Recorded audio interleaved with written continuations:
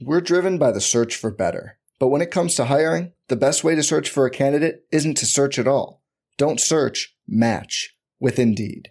Indeed is your matching and hiring platform with over 350 million global monthly visitors, according to Indeed data, and a matching engine that helps you find quality candidates fast. Leveraging over 140 million qualifications and preferences every day, Indeed's matching engine is constantly learning from your preferences. Join more than 3.5 million businesses worldwide that use Indeed to hire great talent fast. And listeners of this show will get a $75 sponsored job credit to get your jobs more visibility at Indeed.com/Blue Wire. Just go to Indeed.com/Blue Wire right now and support our show by saying you heard about Indeed on this podcast.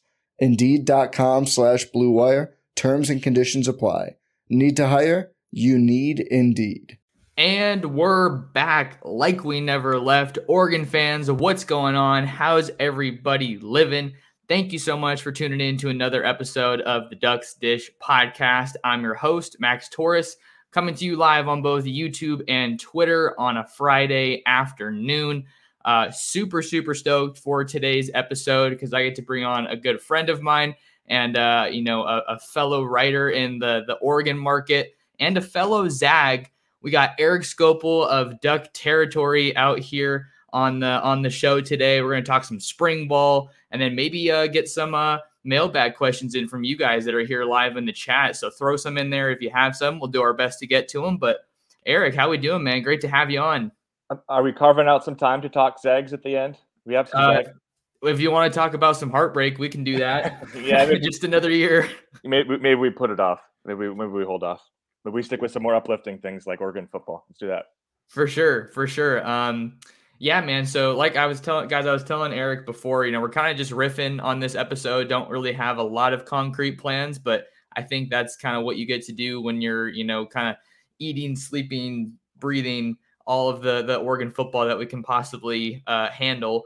But so what I wanted to start with, Erik, was just to kind of get some of your thoughts on spring ball. You were out there in Eugene getting to go to the pressers, getting to go to practices. Yeah. So maybe we could just kind of open it up a little bit about, where the Ducks are right now as we kind of head towards fall camp and some of your takeaways. Yeah. And as you know, access can be kind of limited. So the big day and opportunity to really learn much came on the 29th with yourself and everyone else watching. Like the spring game at this point with the way practice was run really was kind of the big day to take things away. So I rewatched that game 12 times. I rewatched it last night. I think, I don't know if we want to run through all the spring game thoughts necessarily, but I think just big picture coming out of spring, like a couple of things stand out. I think offensively, you get the sense that not much is going to change under Will Stein from what we saw under Kenny Dillingham. I think that was kind of one of the clear components of it in terms of talking with him, talking with players, talking with Knicks. It's just like a lot of this is going to look very similar to what we saw last year. And, the old adage of if it isn't broke, don't fix it probably applies here, where Oregon offensively was certainly one of the best teams on the West Coast, one of the better teams nationally in most of the statistical categories. So it makes sense to kind of have some continuity there. You've got Nick's back as somebody who can clearly have a pretty big role in terms of actually running the offense and making decisions at the line. That's another thing that'll carry over. So I think offensively, you're going to see, schematically, it sounds like it'll be pretty similar to what we saw at least last year. And then there's, some question marks at some of the skill positions that we can get to. There's some offensive line stuff that certainly that was probably one of the bigger points of disappointment from the spring game was there were some kind of low points there, but a lot of guys out. And of course they're not working as a cohesive group because of the way they split it. So it's hard to take too much. And then defensively, I thought a couple of things really stood out. I think the big one was, with so many issues last year in coverage, we've talked about this over at Odds and Audible, so I'll pimp out my own podcast. Go for it. Just of that, it was pretty notable to me that they moved, Jamal Hill over to play inside linebacker after working in the defensive backfield the last couple of years. And, and that they were cross training a lot of their corners to play safety or nickel. It just, you got a sense. And even with some of the recruiting decisions in terms of the players they're bringing in, of how much they valued getting better coverage athletes on the field. And I thought that kind of bear throughout spring. And we haven't talked, Max, about your takeaways in the spring game, but one of my big ones was just that the defense, top to bottom, looked better than what we saw a year ago. So I'm pretty encouraged there. You got to really, I think another part to me is the defensive line is super experienced. I was just looking through it yesterday of like, I think there's 83 combined return starts amongst 5 guys with at least 4 years of college experience. Like that's just a lot. So yeah, no. So I think offensively, you feel like it's going to look pretty similar to last year, and you're hoping defensively it's going to look a little different, and that some of the younger guys that you brought in or some of the portal players are going to make differences. And again, I think some of the decisions to move guys around was interesting, and I'll be kind of curious to see how all that plays out come fall. Sure. So let's just start on offense, and we can kind of sprinkle in some spring game tidbits as we see fit.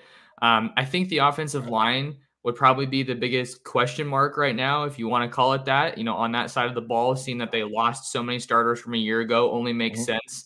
But I think this is really shaping up to be an excellent situation for Erik Terry to slide into, even though he's the youngest coach on the staff, pretty much, at least as an assistant, with his own room.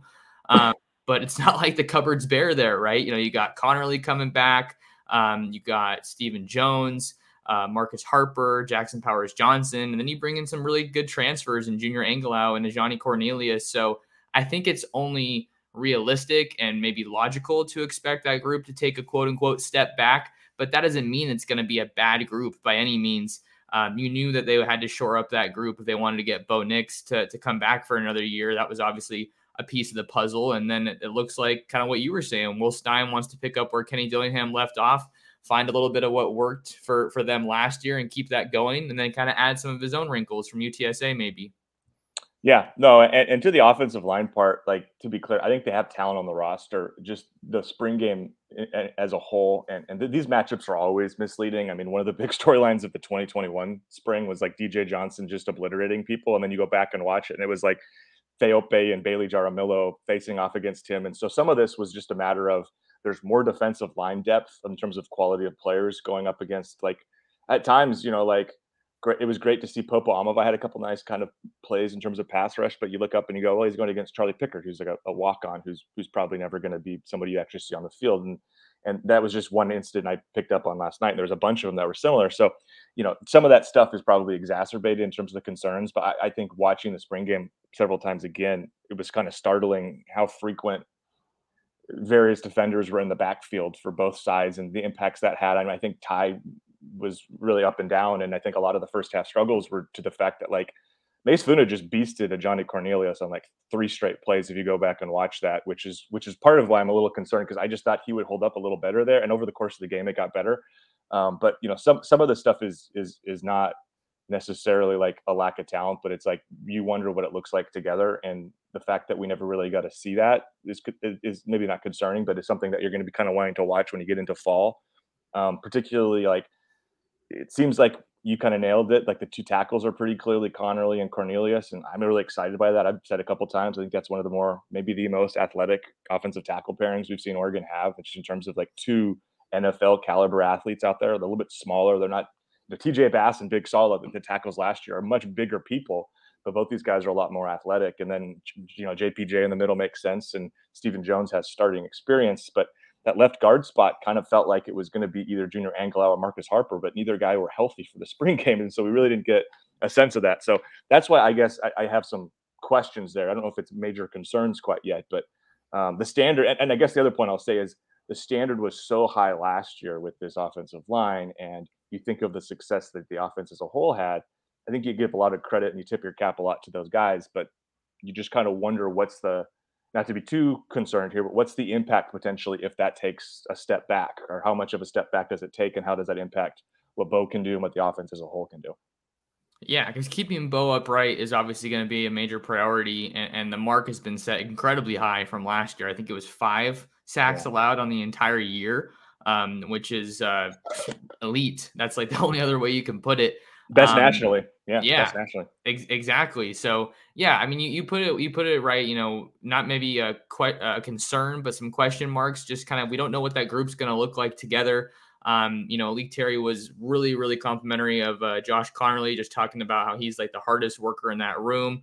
And I think someone also said that he might have the best feet in that room.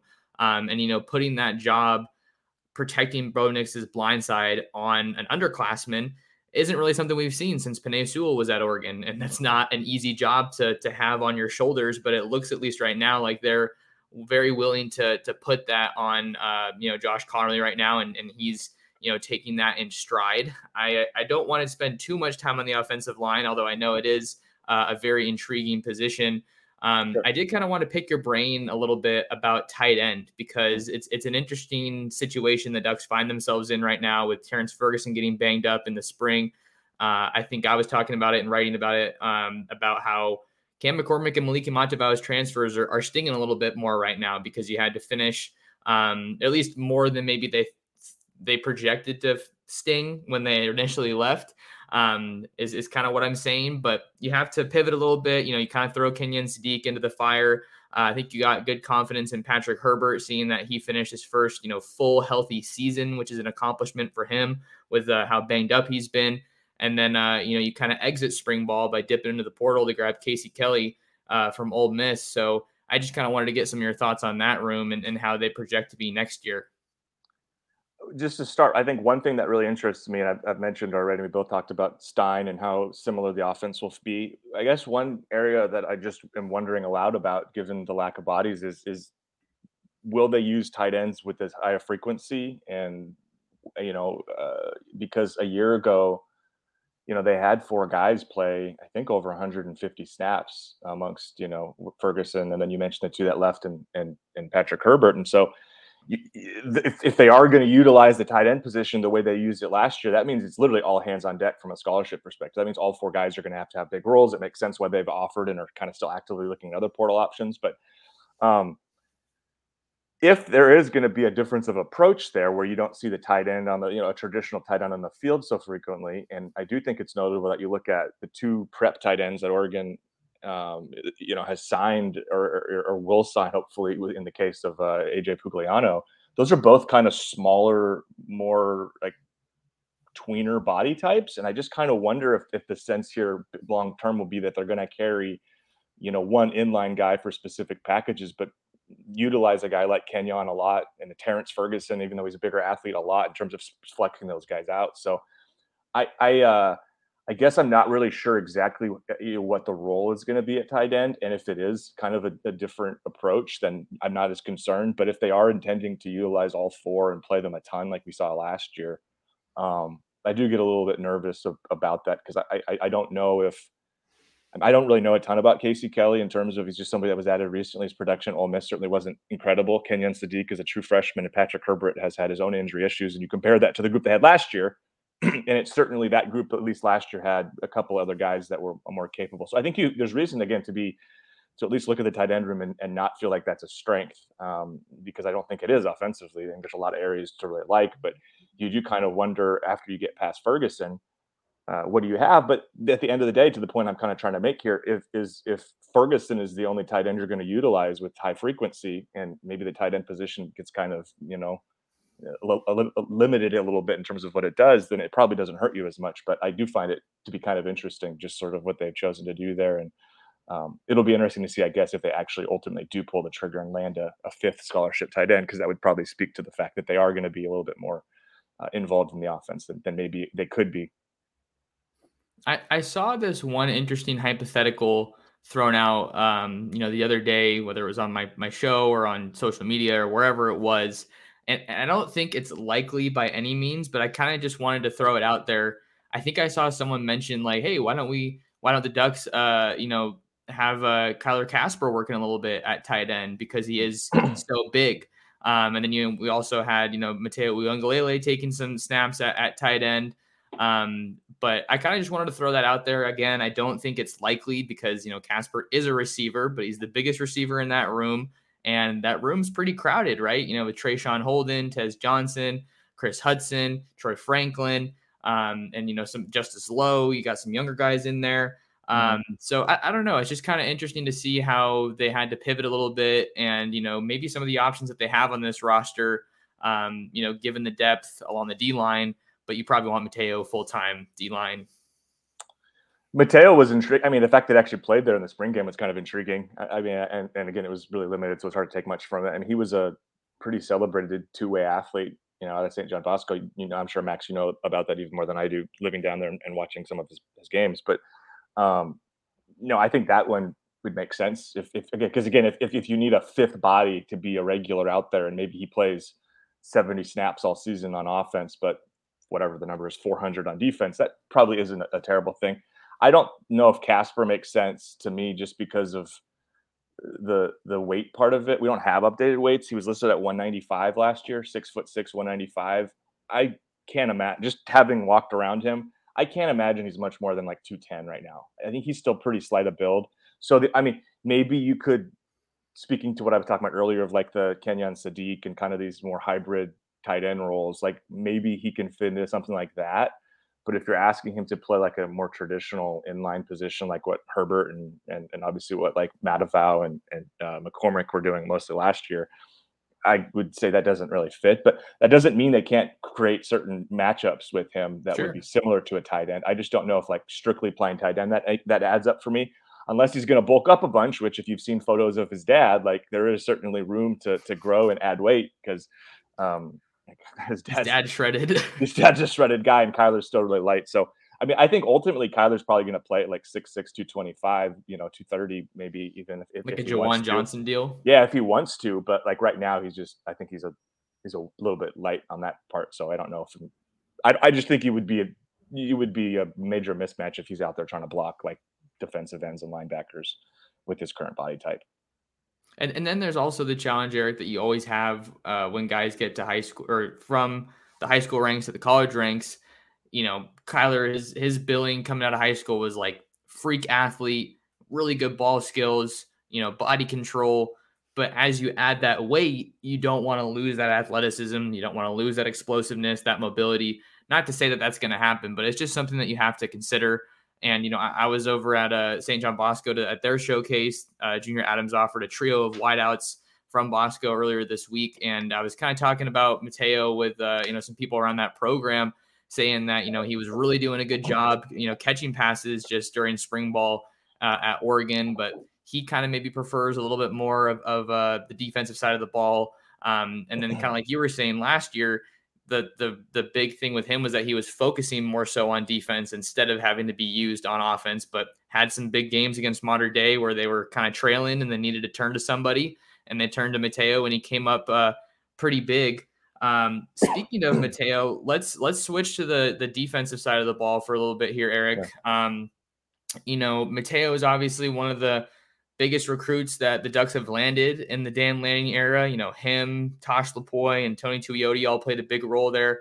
I want to talk a little bit about him and just kind of how you think he's adjusting to the college game after seeing him in the spring game. And then also, we got to talk about Jordan Burch because he is like the story on Oregon's defensive front and trying to take that group from good to great, like we heard all throughout spring, and take them to the next level.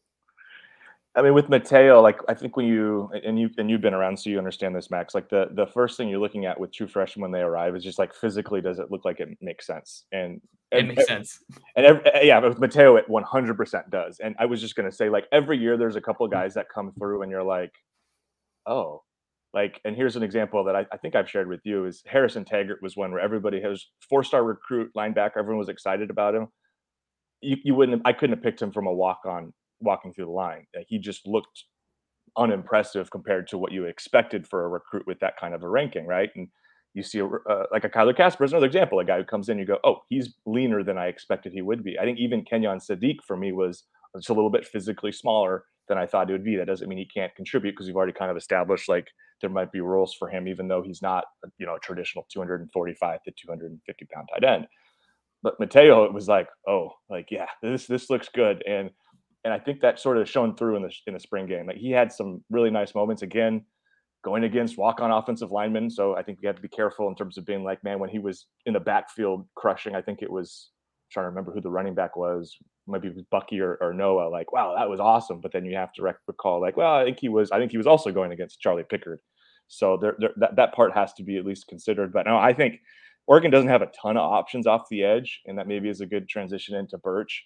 You need one of these young guys to be a contributor, whether it's Mateo or Tatum, or I think Amarian Winston had a really strong spring. And actually I think if you were just to watch the highlights again, probably as good of a spring game as Mateo, or pretty close. Like, he had a bull rush on Connerly that almost led to a sack that was one of the better pressures of the day. So, like, there are some options, but they're all really young, and you need one or two of those guys to be contributors. And Mateo makes by far the most sense. And then to Jordan Birch, like, I thought he had a really strong spring game quietly. I know he didn't record any stats, but I think physically you can see that he's just a different body type than really anyone else that they have on the roster, especially when you compare that with some of the athletic stuff. And I keep hearing about this spin move that's supposedly so special. I haven't seen it. Everybody talks about it when they talk about what does he bring and talk about a spin move. So I'm excited to see what that looks like. We haven't got a chance, but just to the big picture here, we talked about how the offensive line never allowed 5 sacks all season, which was, I think, a program record and the best nationally.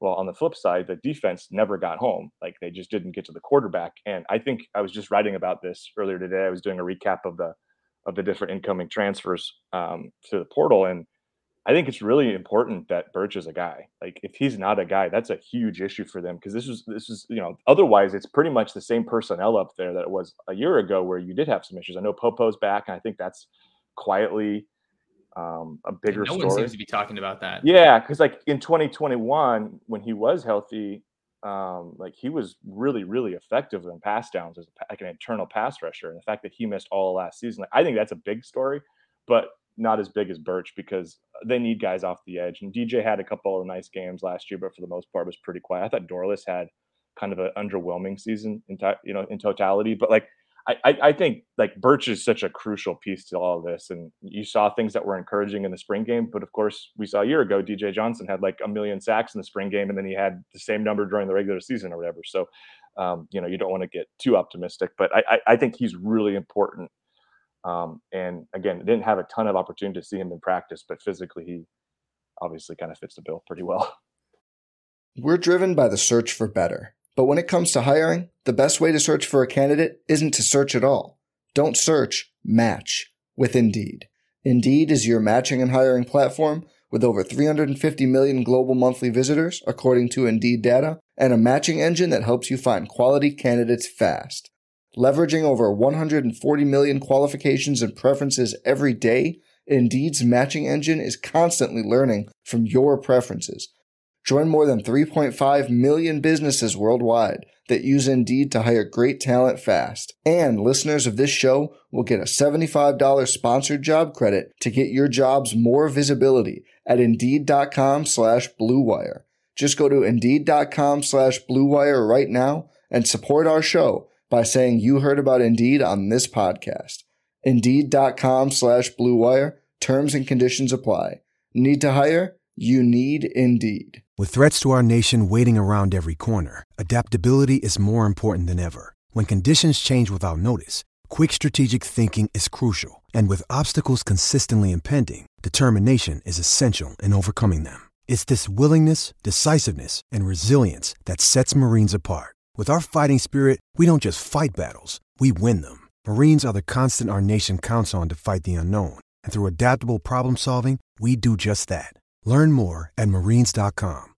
Yeah, and when I've been talking about Birch, throughout the spring and everything, it's obviously not the same player, but just from the physical caliber of a guy you're getting, I kind of likened him to Jason Jones, who's now at Auburn. Obviously the guys move completely differently, but just in terms of the sheer size of the dude, I think that's someone worth mentioning, just in terms of the caliber of guy that you need along the defensive front to take that group to the next level. And then I think when you pair him or combine him with Popo, Dorless, Taki, Casey Rogers, just the sheer depth that they have in the interior, those offensive lines that they're going against are going to have their hands full, and somebody's going to have to break through. So I think just that's obviously one of the big storylines that we're going to be monitoring as we head towards fall camp. It's just the development of the pass rush. And it's important to note that it can't be all on Birch. I totally agree with you, Erik. I almost said Skopil. You can say that. Well, I don't usually talk to you like that. So no, but like, Erik, I think that's a good point. Like, it's super crucial that he shows up and has an impact this year, but it can't all be on him. You got to have the rest of the group, especially in the interior, getting some good push, because I think that's where you can really solidify yourself as a difference maker when it comes to, a defensive front. Just one component I think that should be talked about is last year you had the issue where you had maybe not plus pass rushers, but also not plus coverage guys in the back end. Some of these issues get rectified in terms of pass rush if the guys on the outside just can keep their guy from, being open for a second or two longer, which I think is the hope with some of these moves. Again, I mentioned that earlier. That was just one of the big things that stood out to me, was that I think Dan pretty clearly went and looked at last year's roster and last year's team and said, we just didn't have enough elite coverage guys in the field, or guys who can stick with people just hip to hip, man on man. And they went out and not only did they bring in a couple of guys from the SEC who are pretty highly regarded defensive backs. They brought Evan Williams in. But then I just think that Jamal Hill move sort of signified something to me of like, they want to put at linebacker in particular better athletes there. I think Devin Jackson's a guy who certainly fits the bill, and Justin Jacobs. But in general, you just kind of hope that coverage is better across the board, because if that is the case, then the two kind of work hand in hand in terms of getting home to the quarterback too. No, completely agree. I think that's definitely been a big talking point this offseason. I had one more question I wanted to get, ask you before we get to some big picture things. You mentioned Jamal Hill moving to inside backer, and how that group has kind of struggled in coverage, of late. I think that was the primary knock on Noah Sewell, as he was going to the NFL. Was just how he moves well, pretty well. And, he's really physical and great against the run, but that's kind of where he left a little bit to be desired. And the Ducks aren't exactly overflowing with depth at that position. But you add a guy like Justin Jacobs, who was pretty highly regarded at Iowa until he got banged up, tried to come back from injury, and then things got worse. But now he looks like he's healthy. You got Jeffrey Bossa coming back. You got Devin Jackson, like you mentioned, Connor Soley. Jerry Mixon is the only true linebacker that they signed in the 23 class. Important to note that I think that the Ducks play a 4-2-5 defense, so you don't need a lot of bodies there. But what are your thoughts on where that group's at, and, kind of what they have in that room when it comes to the 2023 season? Yeah, we just kind of talked about this on our podcast a couple of days ago. I think it's pretty easy to be discouraged by where the linebacker play was a year ago. You've touched on it already, and I think the issue was just general athleticism for me. I think Noah was playing injured. He's already said as much. And there were times where he just wasn't a very good fit in this defense and tried to play in space with faster athletes, right? And so I think it's pretty clear with what they've done in the portal, with the position move we mentioned, and just with kind of what they're developing. Like, I think Devin Jackson's a really great fit for what they want to do out there, just in terms of the speed and athleticism. So, I look at what they're doing and I say, this all makes a lot of sense. Like, it makes a ton of sense to get faster, more athletic. This is what, if you look at Georgia's linebackers, like an Kobe Dean, smaller guy, extremely quick, extremely, intuitive. I think Oregon hopefully has some guys that could blend that athleticism, and kind of that instincts, because I personally think that was where Jeffrey Bossa was a problem a year ago, where sure, he's got a lot of the athletic intangibles, but there were times where he just didn't really seem like he had a nose for the football, or a great read on kind of where he needed to be in coverage.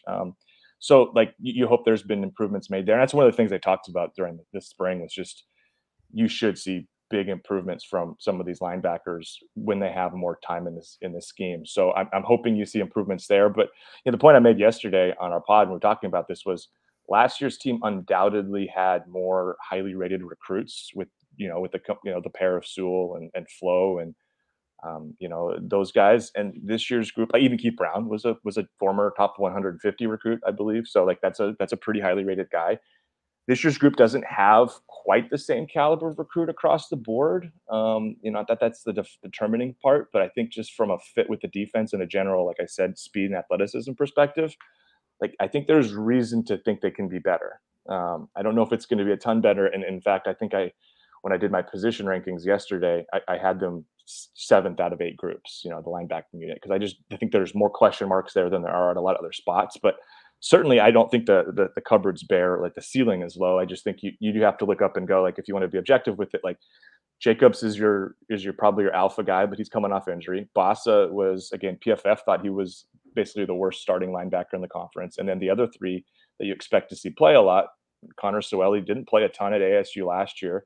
And neither Jamal Hill or Devin Jackson were playing linebacker really at all last year for Oregon. At least not. I mean, Hill wasn't at all, and Devin played, I think, the first 4 games, but nothing since. So if you want to be kind of, again, cautious and not like hyping things up too much, you can say like legitimately across the board, one of the guys you're expecting to be a major factor at linebacker played big snaps at all last year at Oregon, and that player was like based upon, again, I don't know how much you want to play. I don't know. Actually, I don't even know, Max. Do you care about PFF? Is that something you look at?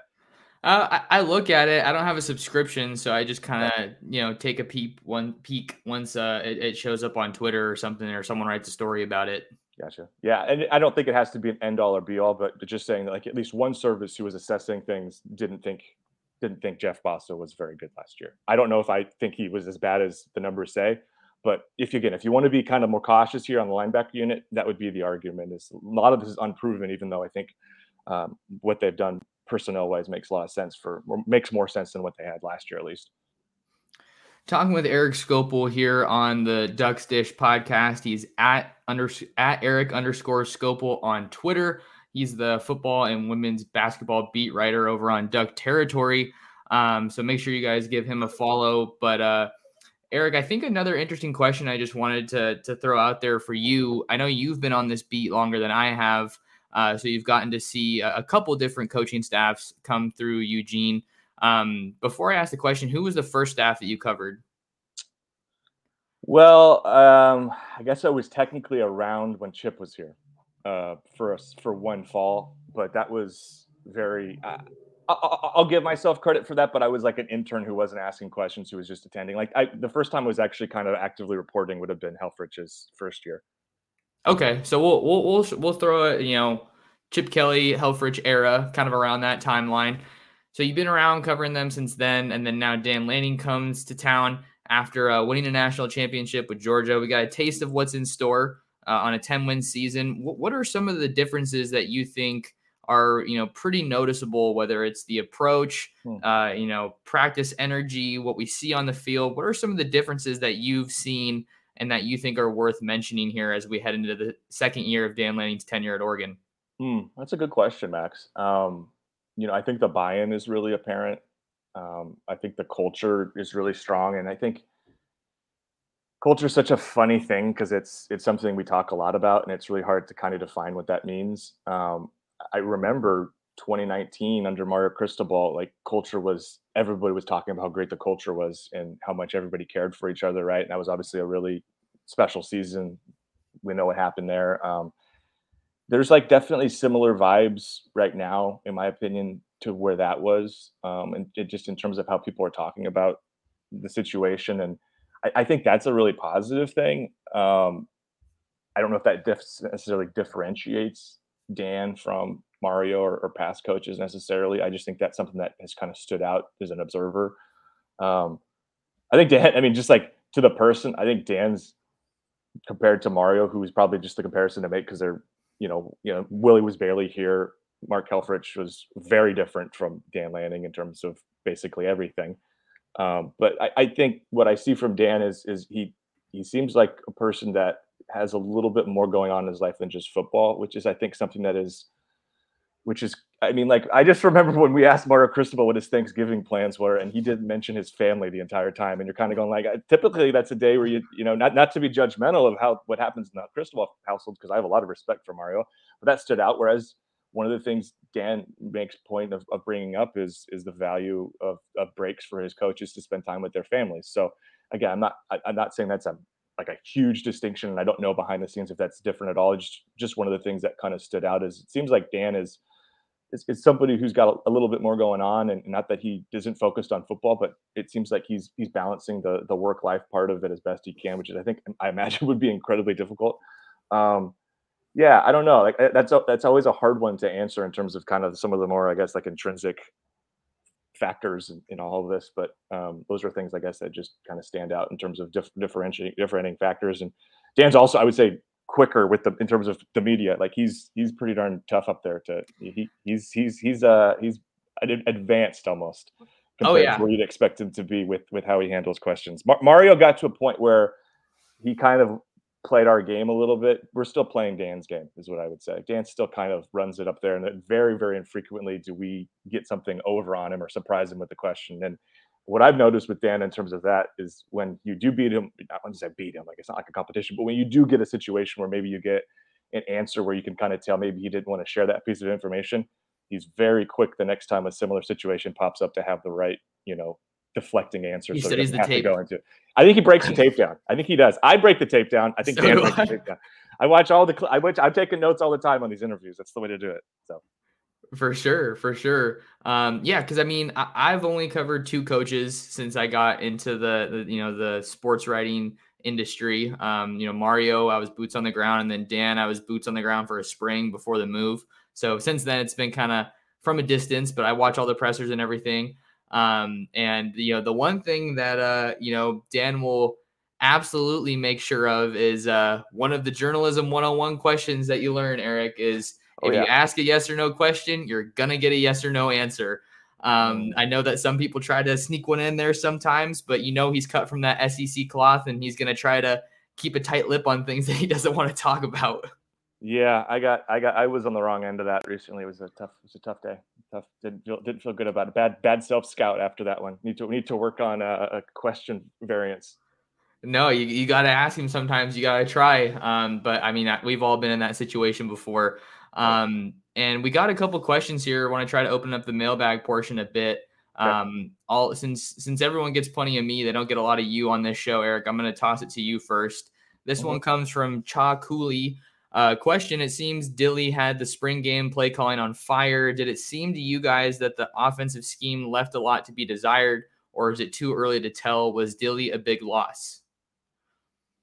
It's too early to tell if Dilly was a big loss. I mean, I think just inherently somebody who goes from being a one-stop coordinator and having the success he had to being a head coach at a competing Pac-12 school, like that sort of speaks to the fact that like on face value it should be seen as a pretty big loss.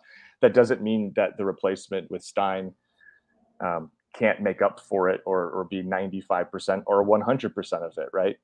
To the scheme part, like I don't know. I thought they took a lot of shots that just weren't successful. I think that was one of the things that just in watching it, like the very first game or first play for the Green offense with Nix was a shot downfield to Franklin where he had a step on Dante Manning and the ball just sailed a couple of yards. And there were a couple of other miscues there. And like I was just thinking about this yesterday while I was watching again of like how this is kind of a bit of a tangent off, but I'll bring it back of like how different our conversations around Justice Lowe is this offseason if he just catches the one long touchdown, because that's how, again, we have so little to base our opinions off of. But if Justice Lowe has if he completes the catch, we're like, oh man, Justice Lowe, is he the 6th guy? Like, is he that next guy? Did you see him in spring? Did you see that touchdown? Like he really made a case for himself, and he dropped it, and now no one will talk about him. But kind of to that point, like if that ball is caught, we're talking about the offense. Like, hey, they did connect on like 3 kind of long touchdown passes or 3, touchdown passes of whatever it would be, 25, 30 yards or more.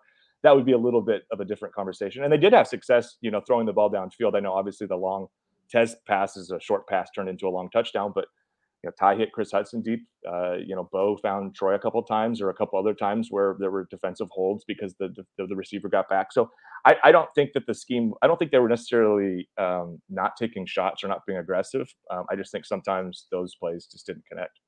Yeah, and it's funny that you mentioned it, that play on the Justice Lowe, almost touchdown. I feel like I found myself talking about it from Dante Manning's perspective. I'm like, oh man, I liked what I saw from Dante on that play, because he's one of those corners that, he's the highest corner the Ducks have ever signed, and they're still kind of waiting for him to solidify himself as that guy. And he was saying, kind of a put up or shut up year again. So it's just funny how you can look at, the same play from a couple different angles. And, but to his credit, I did think that Justice Lowe looked pretty good. And then I kind of agree with you on the same front as far as, too early to tell.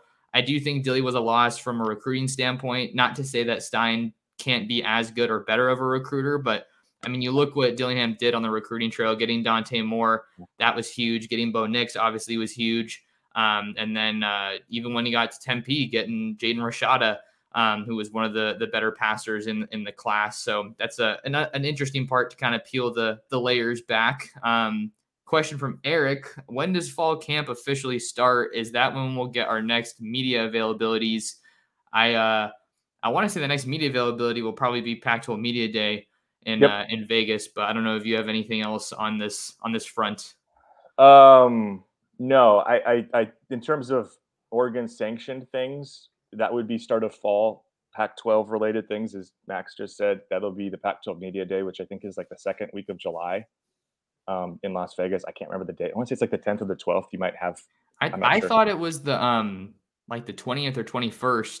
I know that I was a bit bummed because I'm actually going to be on vacation during that time, and I come back like the day after it happens. So Right. of course, but yeah, I think Pac-12 Media Day is probably our next.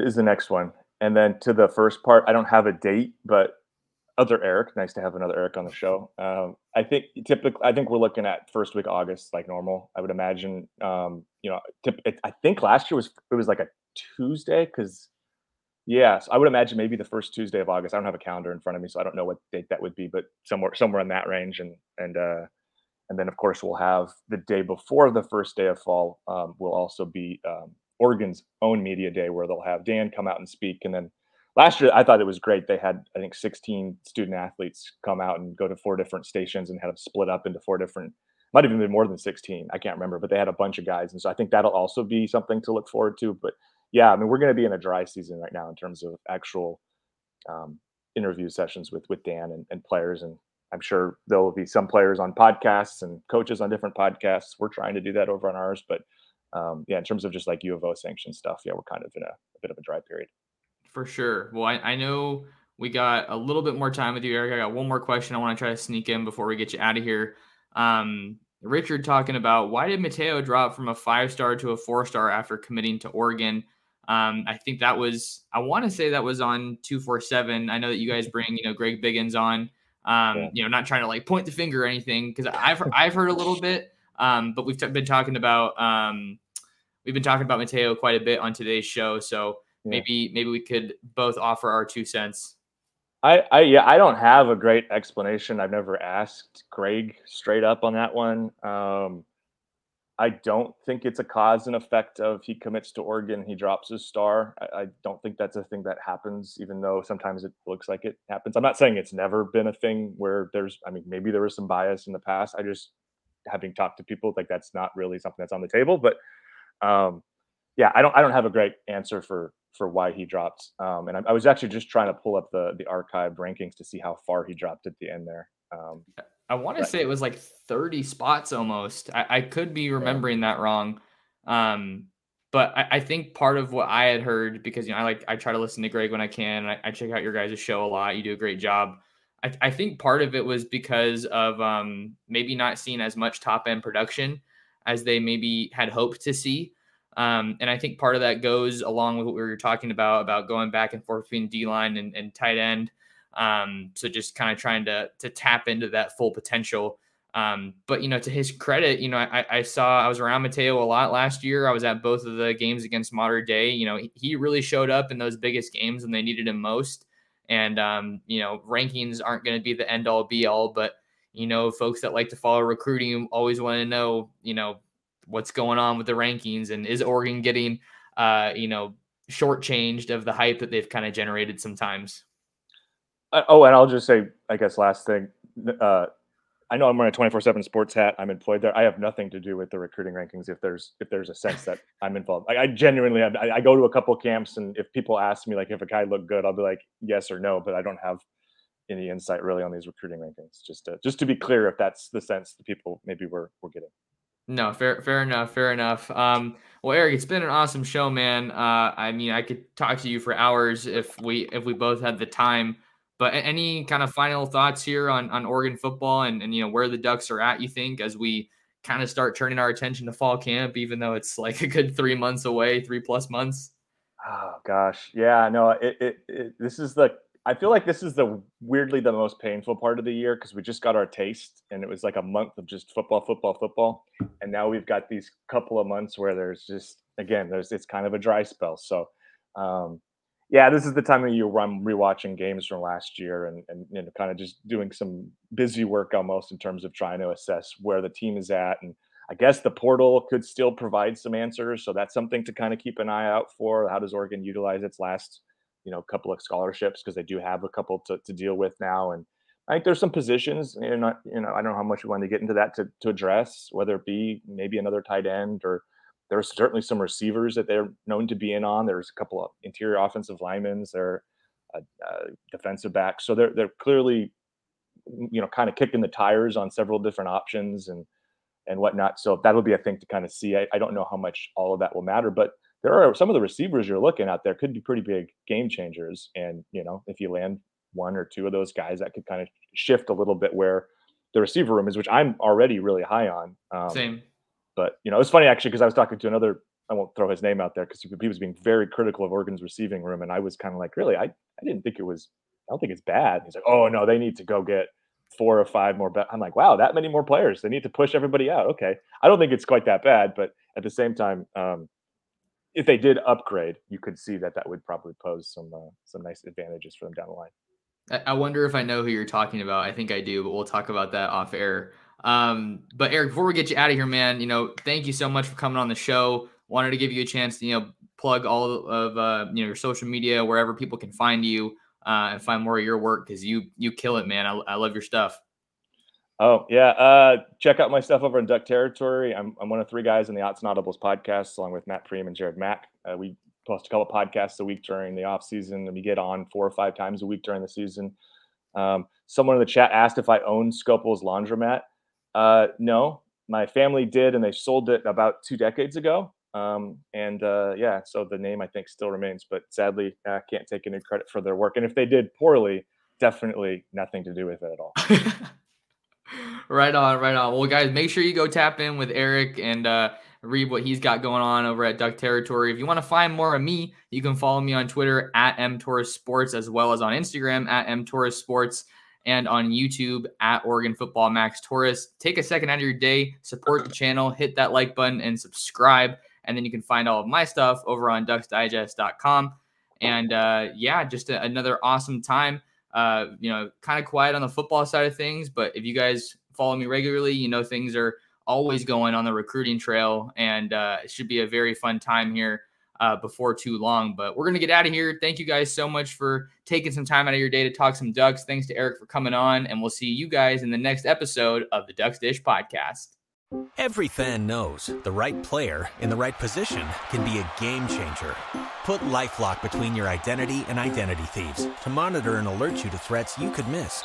Plus, with a U.S.-based restoration specialist on your team, you won't have to face drained accounts, fraudulent loans, or other losses from identity theft alone. All backed by the LifeLock $1 Million Protection Package.